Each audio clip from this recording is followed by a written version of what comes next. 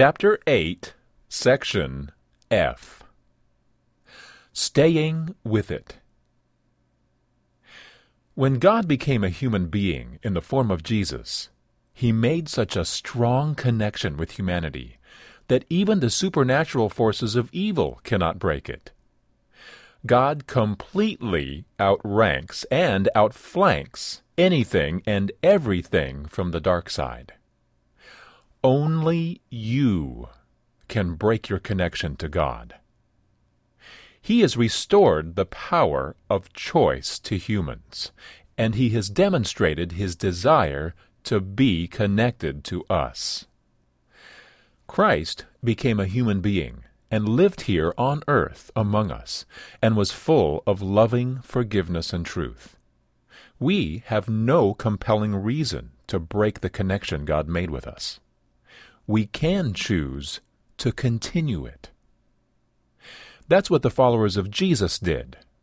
Although prone to make one blunder after another, slow to catch the bigger picture, and struggling with ego, they stayed connected to God. When others deserted Christ, He offered His disciples the option to leave as well.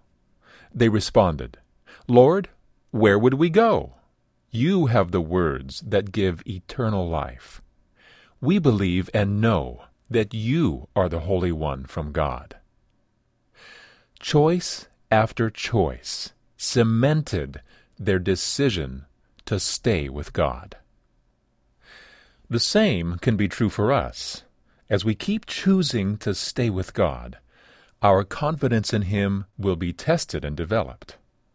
At times, we may not sense the strength of the connection, and we may cry out, my God, why have You forsaken me?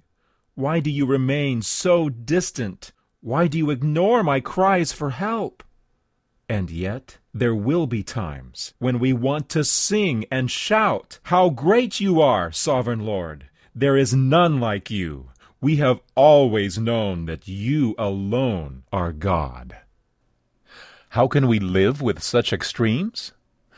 Following a list of hero after hero who evidenced a connection with God through thick and thin, here's the admonition the Bible gives us. Therefore, since we are surrounded by such a huge crowd of witnesses to the life of faith, let us strip off every weight that slows us down, especially the sin that so easily hinders our progress. And let us run with endurance the race that God has set before us. We do this by keeping our eyes on Jesus, on whom our faith depends, from start to finish.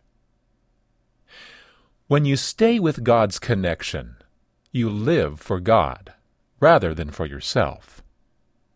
Sensing that all you have is from God, you will live in grateful acknowledgment of that gift.